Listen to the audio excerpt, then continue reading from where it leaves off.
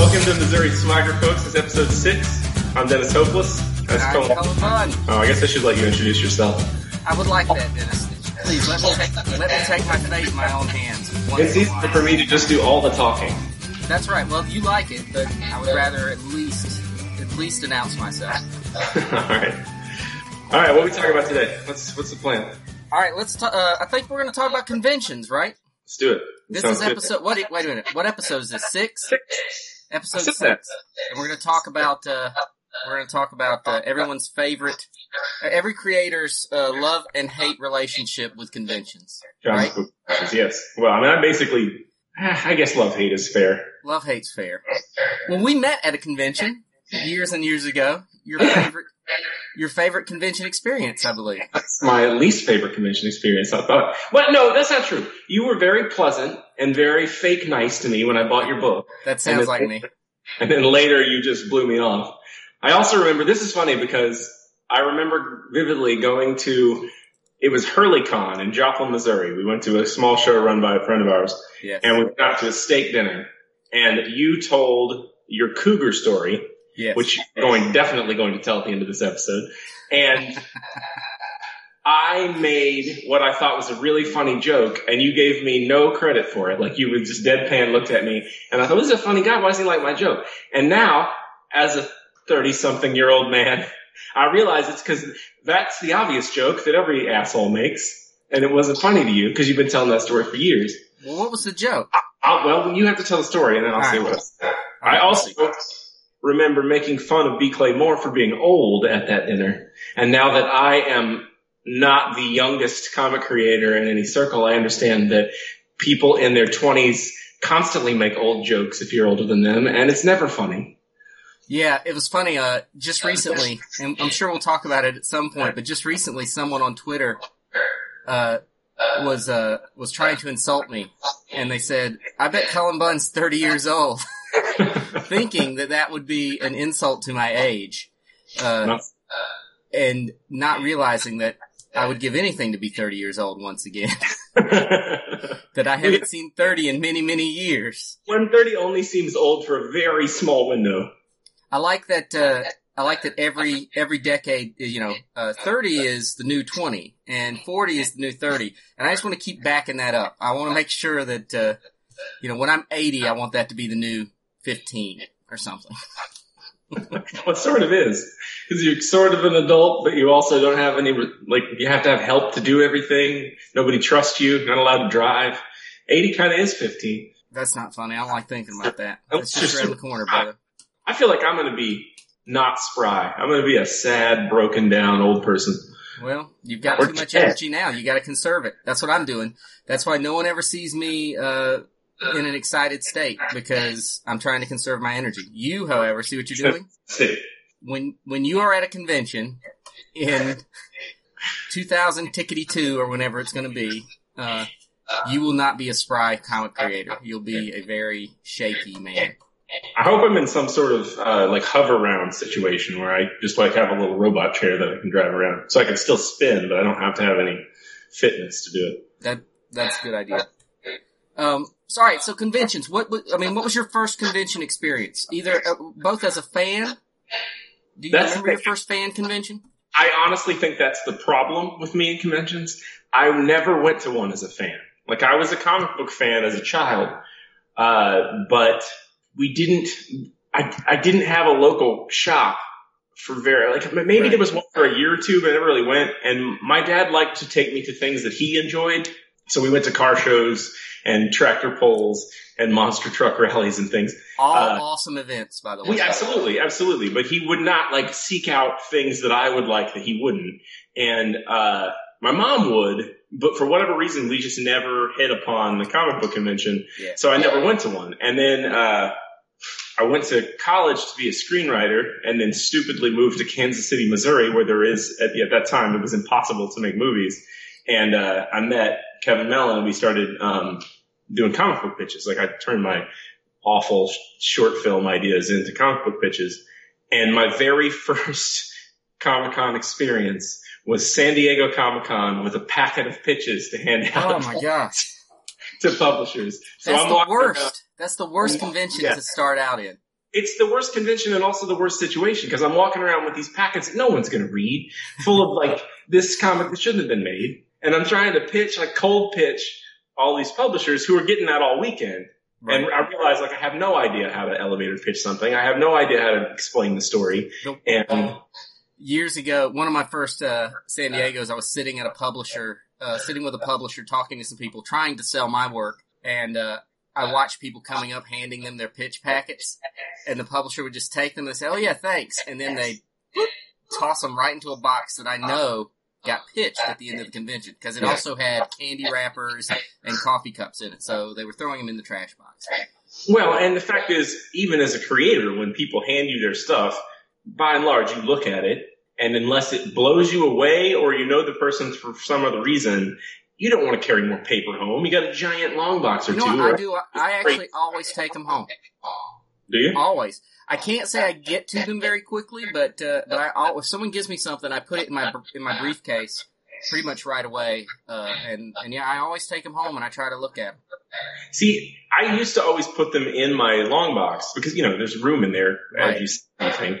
But I don't ever open my con shit in between cons. Yeah. So I will find it when I'm at the next convention. So now what I try to do is in my downtime at the table, flip through it.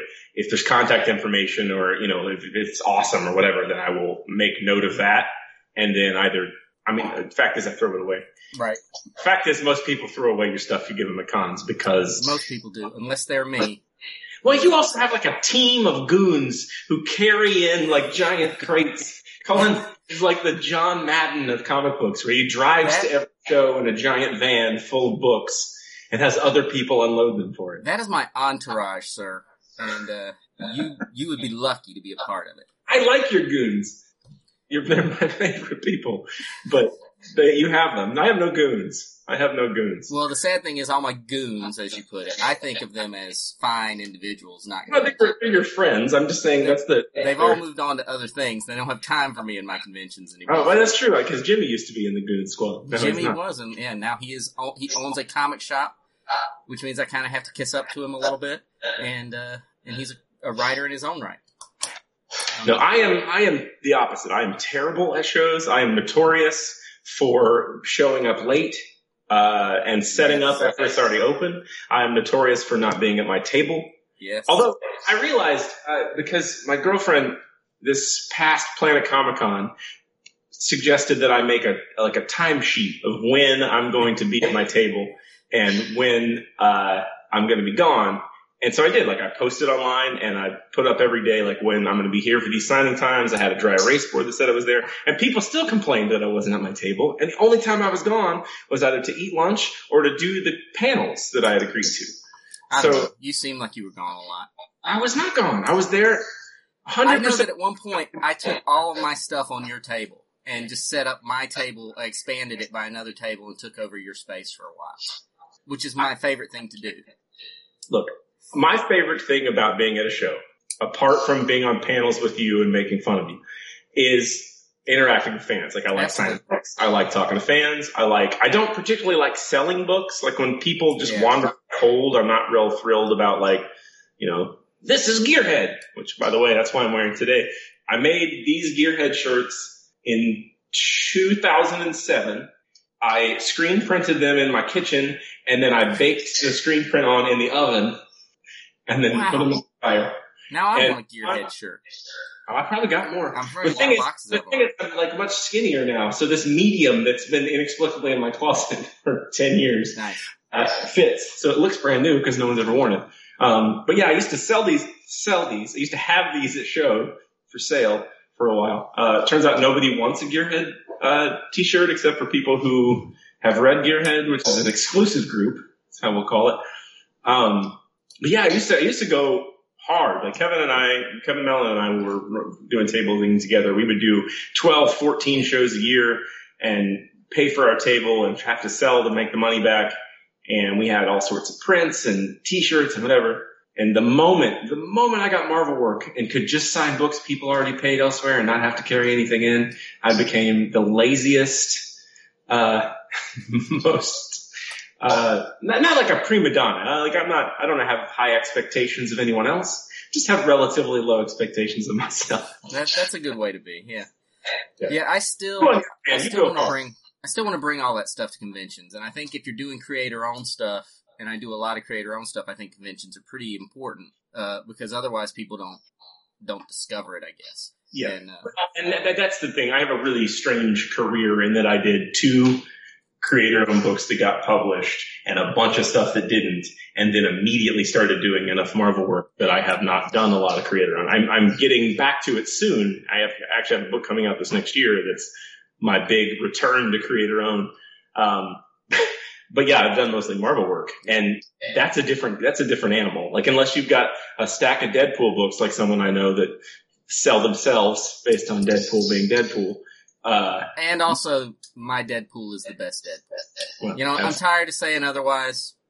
Mine is the best, and I'm not going to be humble about it anymore. I write the best Deadpool. You heard it here, folks. There are certain superhero properties that if you have a book with them on it, you can sell at cons, because a lot of the people who are buying stuff at cons are not comic book super fans. They're casual fans who are wandering around looking for something. They love Deadpool, they'll buy Deadpool. Well, there's a reason when I'm at a show, I put those Deadpool books with the big Deadpool symbol. I put them out face front so that people see them, because it will stop those casual fans, and they'll say, "Oh, I love Deadpool. I've watched the movie 272 times." Right. And to a lesser degree, because she's not Deadpool, my pregnant Spider-Woman does that. So I have a bunch of whatever it's called, baby on board Spider-Woman trade, because women, like mothers and pregnant women and stuff, they're like, "Oh, pregnant superhero." They have no idea who Spider-Woman is. But then I'm really proud of this. It's gorgeous, drawn by Javier Rodriguez. You should buy it. And I'll sell a lot of those. Whereas something like my X-Men run, which, sold really well in stores, and I sign a lot of other people's copies, it's not going to jump out just to a casual wandering fan.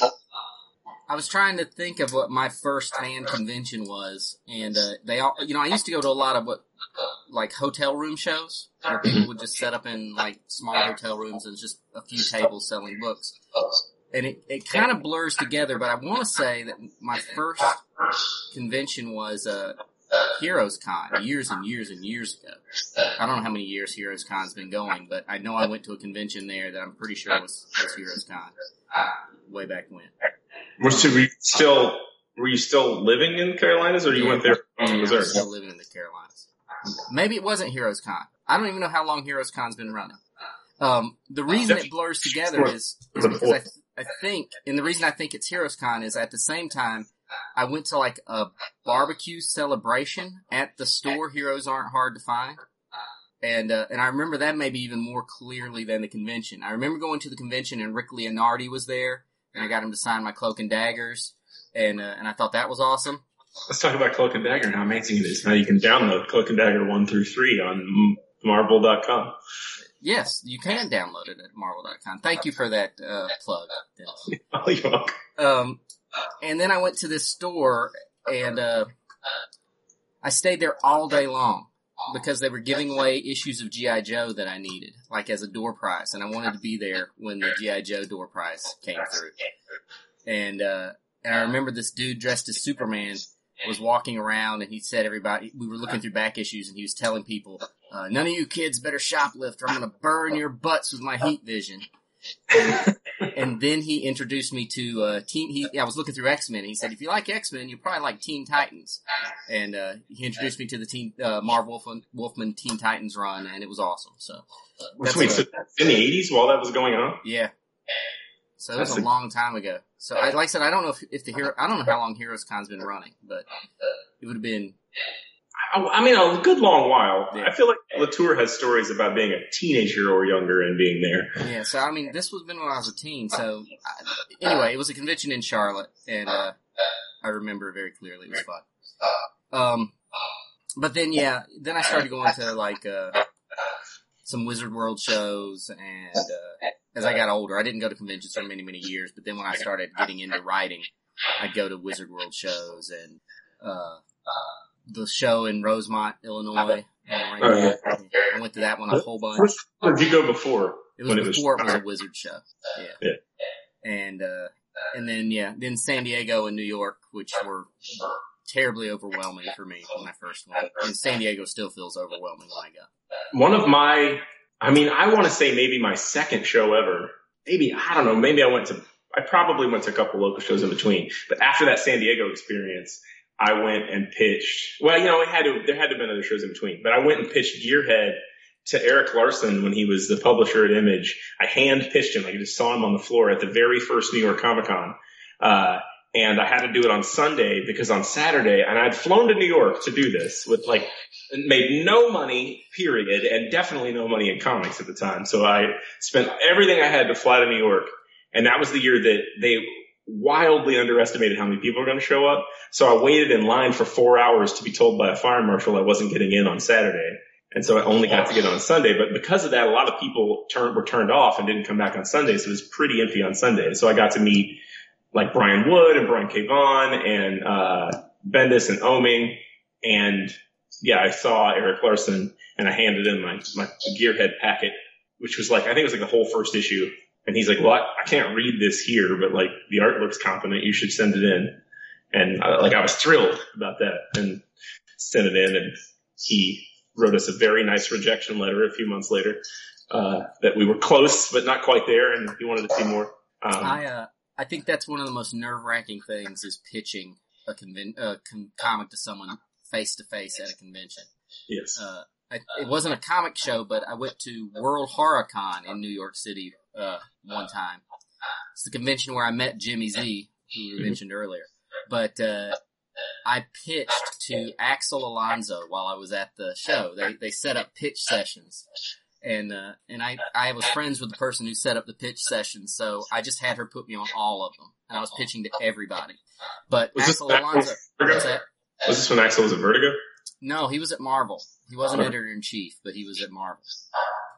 And that was the one I prepared for, and I brought several pitches. I brought a pitch for Moon Knight, and there's something else I brought, and I brought a pitch for a Morbius series that Chris Samnee drew a bunch of art for. That's amazing. Yeah, it was awesome. And right before my pitch session, another writer came up and said, "Hey, just so you know, I hope you're not planning on pitching a Moon Knight series or pitching this series." And he rattled off everything I developed the series for. He's like, yeah, because they've got something in development, on each of those books. So I went into this meeting and I just I was like a deer in headlights. I had no idea what to do, had no idea what to say. I did pitch my Morbius series, but they weren't interested in Morbius at the time. Well, they weren't interested in anything. That what you know now is you just needed to give amazing pitches for anything to show that you could pitch. Yeah. Even this day, if I pitch Marvel something, they're going to offer me something else. Completely different, yeah. They don't give me what I pitch almost ever.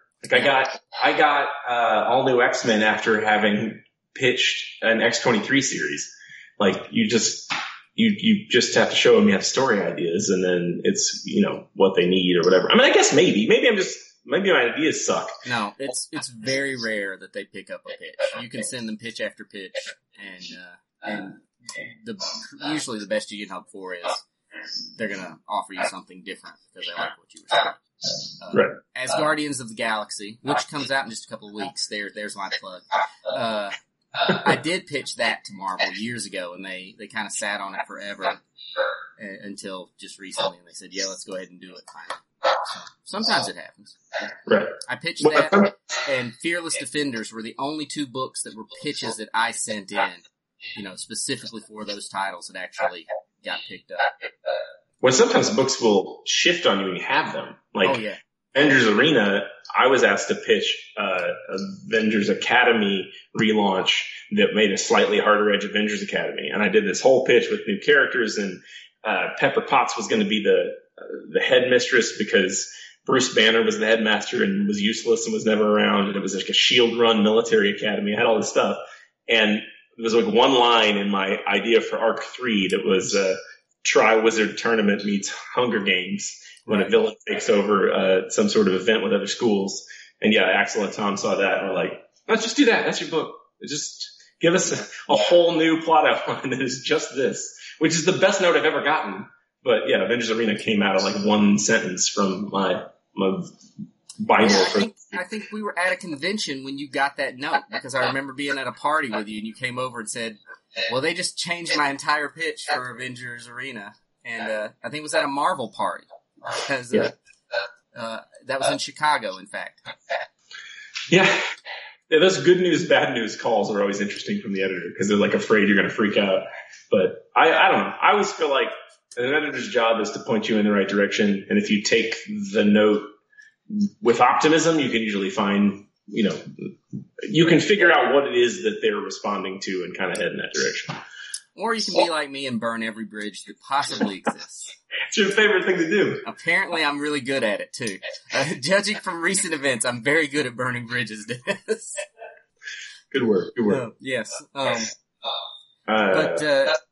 But yeah, conventions, I think the thing people don't think about is with these shows, and the reason we say they're love-hate is because I love going, I love meeting the fans, I love talking to people about comic books.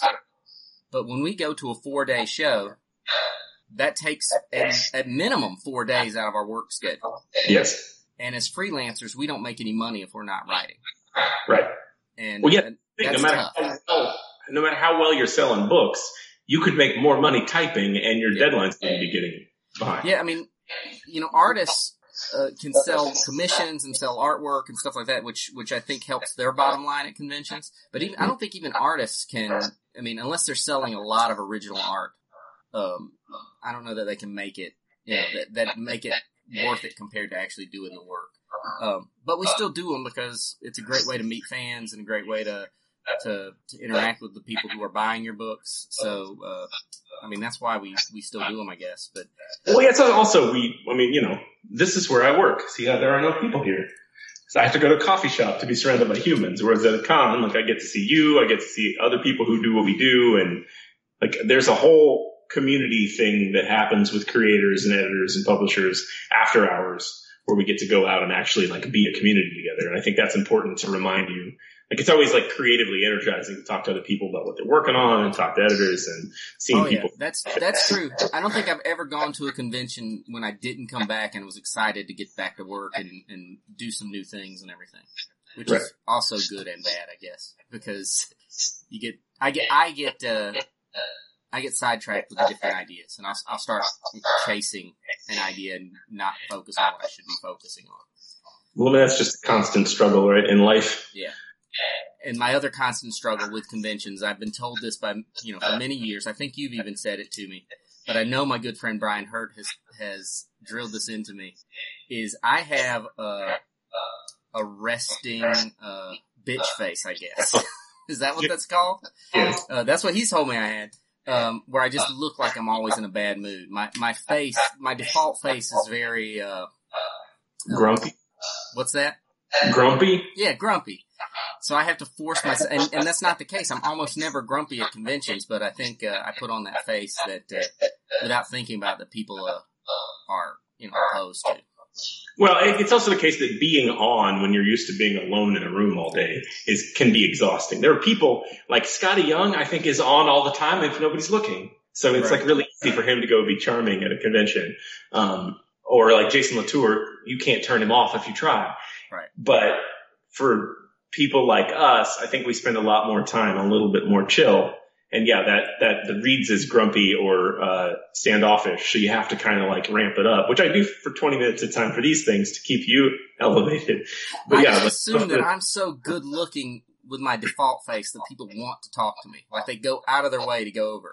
They're just walking along, looking at cosplay. They look over. Oh, there's a good looking man selling comic books, and they hustle over very quickly to hear my 6-gun pitch. I've seen this happen. But it's only when I'm smiling. And when Cindy's there, she just slapped the shit out of him for getting anywhere near her man. That's true. She might. There have been times where she's like, why was that person so excited to meet you? And she never believes it's because I'm a talented person and they enjoy my work. That can't possibly be it. No. But that's the burden of being such a Adonis, I guess. Yeah, well, it's your beautiful man, I would say. So before we stop talking about conventions, I do, here's my big plug, because this is a Missouri swagger. We're talking about Missouri, and we have a few listeners that are in Missouri. And I'm learning a different side of conventions now because I'm helping to to organize a convention in Springfield, Missouri called CaveCon. And you're going to be there. I would be there, even though I'm not on the website for some reason. Yes, you are. I just looked last night. Oh, did you put that? Did I find I don't think I put it on there. You're on there. I think. I'll check again. I'm making a note. We need to have a Missouri Swagger panel. What's that? We need to do a live show there. Oh yeah, we're going to do a whole bunch of live recordings of Missouri Swagger at CaveCon. But it's going to be a fun show. It's going to be September 29th and 30th, so it's coming up. It's going to be Springfield's, what I consider Springfield's first real comic book convention. And we have a lot of guests. We have Brian Hurt, Tyler Crook, Joe Lansdale, who I'm super excited to meet because I'm such a huge Joe Lansdale fan. Steve Niles, Maat Crook, Brian Quinn from Impractical Jokers, and also my co-writer on the book Metro. Brian Johnson and Ming Chen from Comic Book Men. We got a whole bunch of, and that's just, scratching the surface. The guest list goes on and on. Kyle Strom, Valdemar Rivas. I mean, it's going to be a really cool show where you can actually meet a lot of creators. And Josh Roberts, who this was his brainchild, he's the owner of my local shop, the Comic Cave. He's really curating the vendors. He wants them to be a show where you can go and enjoy, comics and collectibles. So if you haven't checked it out, please go check out, I think it's, CaveCon www.caveconspringfield.com. You can get to the website and see all the guests. Maybe not Dennis. I don't know. He might not be on the site. I've not posted a photo of me, which you have to have. I have so many I've got a photo of you I can now post. Which one is it? You're Razor Ramon. Oh, you should post the photo of the two of us from that store signing. All right. Well, I'll make sure you're on there. But if you haven't looked into it, I think it's going to be a great show. If you're anywhere in Missouri or surrounding areas, I think it's going to be a show well worth traveling for. It's going to be a lot of fun, and I want to see as many people there as I can because I think Springfield deserves a show like this. First year show, so get in on the ground floor. There's my pitch for CaveCon. It's going to be awesome. Colin genuinely loves Springfield. He lives in Springfield. The one and only time I've ever been to Springfield, I had a police detective thinking that I broke into his neighbor's house. So I've been twice. The second time there were no legal problems. Yeah, I forgot to call that one in on the second visit. I called in the first one. I heard there might be trouble, so I called in. Dennis Hopeless, get him. So you can invite anybody who comes to CaveCon over to get in your hot tub? No. Are you sure? That's not happening. All right, fair enough. All right. So that's it about conventions. We love them. You should animate them. We hope to see you at some. I mean, they're just exhausting. When it comes down to it, we love them. We love, everything about it is exciting when you're going in. It's just like Sunday, hungover, been standing on concrete the whole time, back hurts, and you got to work the next day. It's kind of exhausting. Yeah, there was one that I think this has never happened to me before, but at Heroes Con a couple of years ago, because I don't usually eat during the day at a convention. I just don't think about it. And I was signing books, and I almost passed out. Like, I stumbled back. I kind of blacked out for about a second. And luckily, either Brian Hurt or Jimmy Z caught my arm, and so I didn't fall. But it's the weirdest that showed how exhausting it was. It was a Sunday, and not eating probably didn't help. But hashtag pro tip: you should take produce and nuts and have them at your table so you can eat snacky food that has a lot of nutrients. It's good for you. If you have grapes and snap peas and baby carrots and some almonds there, you don't get super full, but you don't have to go eat potato chips or whatever crap they sell at the convention center, and you keep that energy. This is not a default face. This is my actual displeasure at you telling me to eat snap peas at a convention. You've seen me do it. I do know. it. I practice what I preach. And finally, have you ever had con crud, Dennis? Have you ever come back from a con? All the time, yes. All the time, yeah. That's my I'm terrified of con crud. It's awful. I got it at Heroes Con one year, the final day, and then we had to drive a 14-hour drive, and I was sick the whole way, and it's the most miserable I've ever been. Con crud, for those who don't know, is when you shake 1,000 hands over the course of a weekend, and some of the money if you're at diseases on them. Yeah. And you have to eat sitting there. So if you see creators, oftentimes will have lots of sanitizer sitting there, or they'll fist bump you instead of shaking your hand. They're not trying to offend you. Yeah, they please don't be offended. fucking diseases in their mouths because we have to work the next day. It's actually for your benefit as much as ours because you don't want to shake our hands after we've been handling money and talking to other people and eating snap peas and that's how I get. Because I sit there and eat carrots. And I try to wash my hands and keep sanitizer around, but I snack throughout the day. So carrots will get you sick. Nachos don't get you sick. Carrots, sick. Tell your cougar story.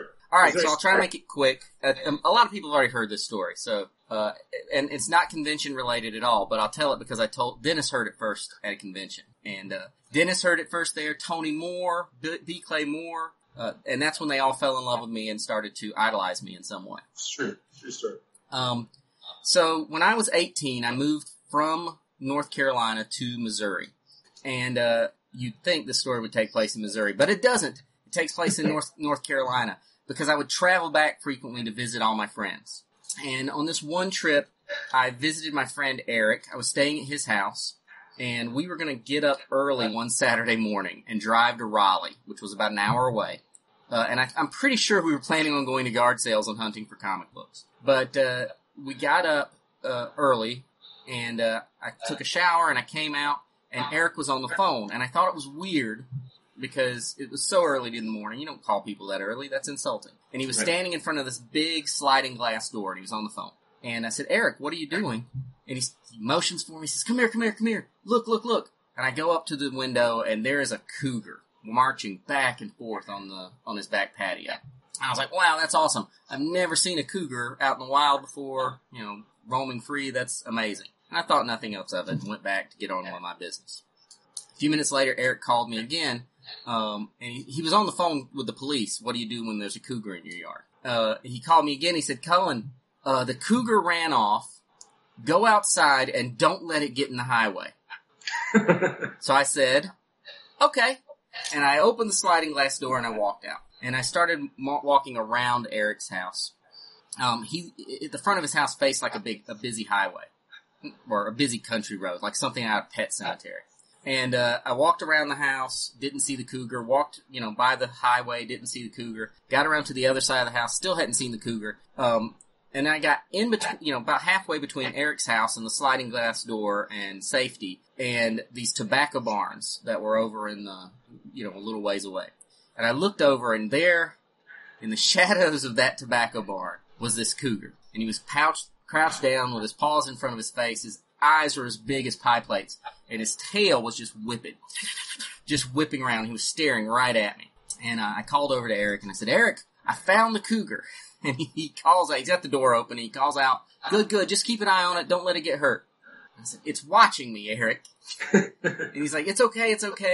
Just make sure you know where it is. And I turn back, and as I turn back this time, this cougar is running at me as fast as it possibly can. Dirt clods are coming up from under its feet, and it's just charging straight at me. And I just called back, and I said, it's running at me, Eric. And he leaned out on his phone. The cord of the phone was holding him. He leaned out and looked, and I turned, and here comes this cougar, and it gets just a couple of yards from me, and it leaps into the air. And all I could do, I couldn't run, so I just held out my hand, straight armed this cougar right in front of me. It hit me. It threw me back into some bushes, several yards. It was crawling on top of me. Eric let his dog out. The dog came running up. The cougar popped the dog, and the dog just sort of did this little spin around with a strange, confused look on his face. And I realized I was not dead, and that I had survived this cougar attack, and that the cougar was just gumming me with the side of his mouth. And also I wasn't all cut up from claws. And I yelled out, I said, I'm all right, and I pushed the cougar off of me, and I got up, and I was, I'd been thrown into the ground by a cougar, so I was all a little dirty and messed up, but I was not physically injured. And this cougar was super friendly. It would rub up against you like a kitten. It was purring. I mean, it pounced on me like 3 or 4 times, like playing, like a cat will pounce on you. It just thought I was a fun toy to terrorize. Gum. And it ends up, we found out that he didn't have his front claws. And I found out you can own a cougar in North Carolina until they are 18 months old, I think. Or you could. I don't know if you still can. Back then you could own a cougar. And this guy I went to school with owned this cougar, and it had gotten out of its cage or pen or whatever and had wandered over to Eric's house. And this guy came and picked the cougar up. He was in an RX-7, a little 2-seater type car. And the cougar crawled back under the tobacco barn. His name was 8-Ball.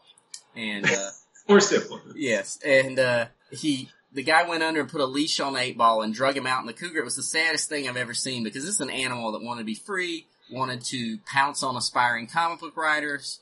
And it just laid on its side, like just completely lost its energy and its will. And this guy drug him back to the RX-7 and put him in the passenger seat and drove off with him. Almost certainly wearing a sleeveless T-shirt that said "Uzi does it." Maybe so. Honestly, it wouldn't. I mean, I don't remember. I remember the guy. He looked a lot like you, but he had a cougar. So when I told this story, you made a joke that I didn't appreciate. What was the joke? I'm sure I interrupted you in the beginning of the story to ask you to specify whether you meant a cougar, the animal. Oh yeah. An older woman who likes younger men. And I thought that was funny. And you looked at me and you said, the animal. Because I guarantee every time you tell that story, some jackass makes that joke back then. Yeah. Yeah, it wasn't funny. In my defense, I was probably 24 when I heard that story. And maybe. I was not a smart 24-year-old. Well, let's be honest. Well, I won't say anything. You've grown a lot. A lot. Okay, with my current brain, I would be a very smart 24-year-old. Yes. With your current brain, you would be smart for 24. All right. So that's it, everybody. If you like the video, please hit the like button and subscribe to the channel and check out our other videos. I forget what it is. I wanted to say Hopeless Cast. When it's a podcast, I'm going to explain the Hopeless Cast at some point. We'll do that next time. All right. We'll Hopeless Cast it next time. All right. Thanks, folks. Thanks.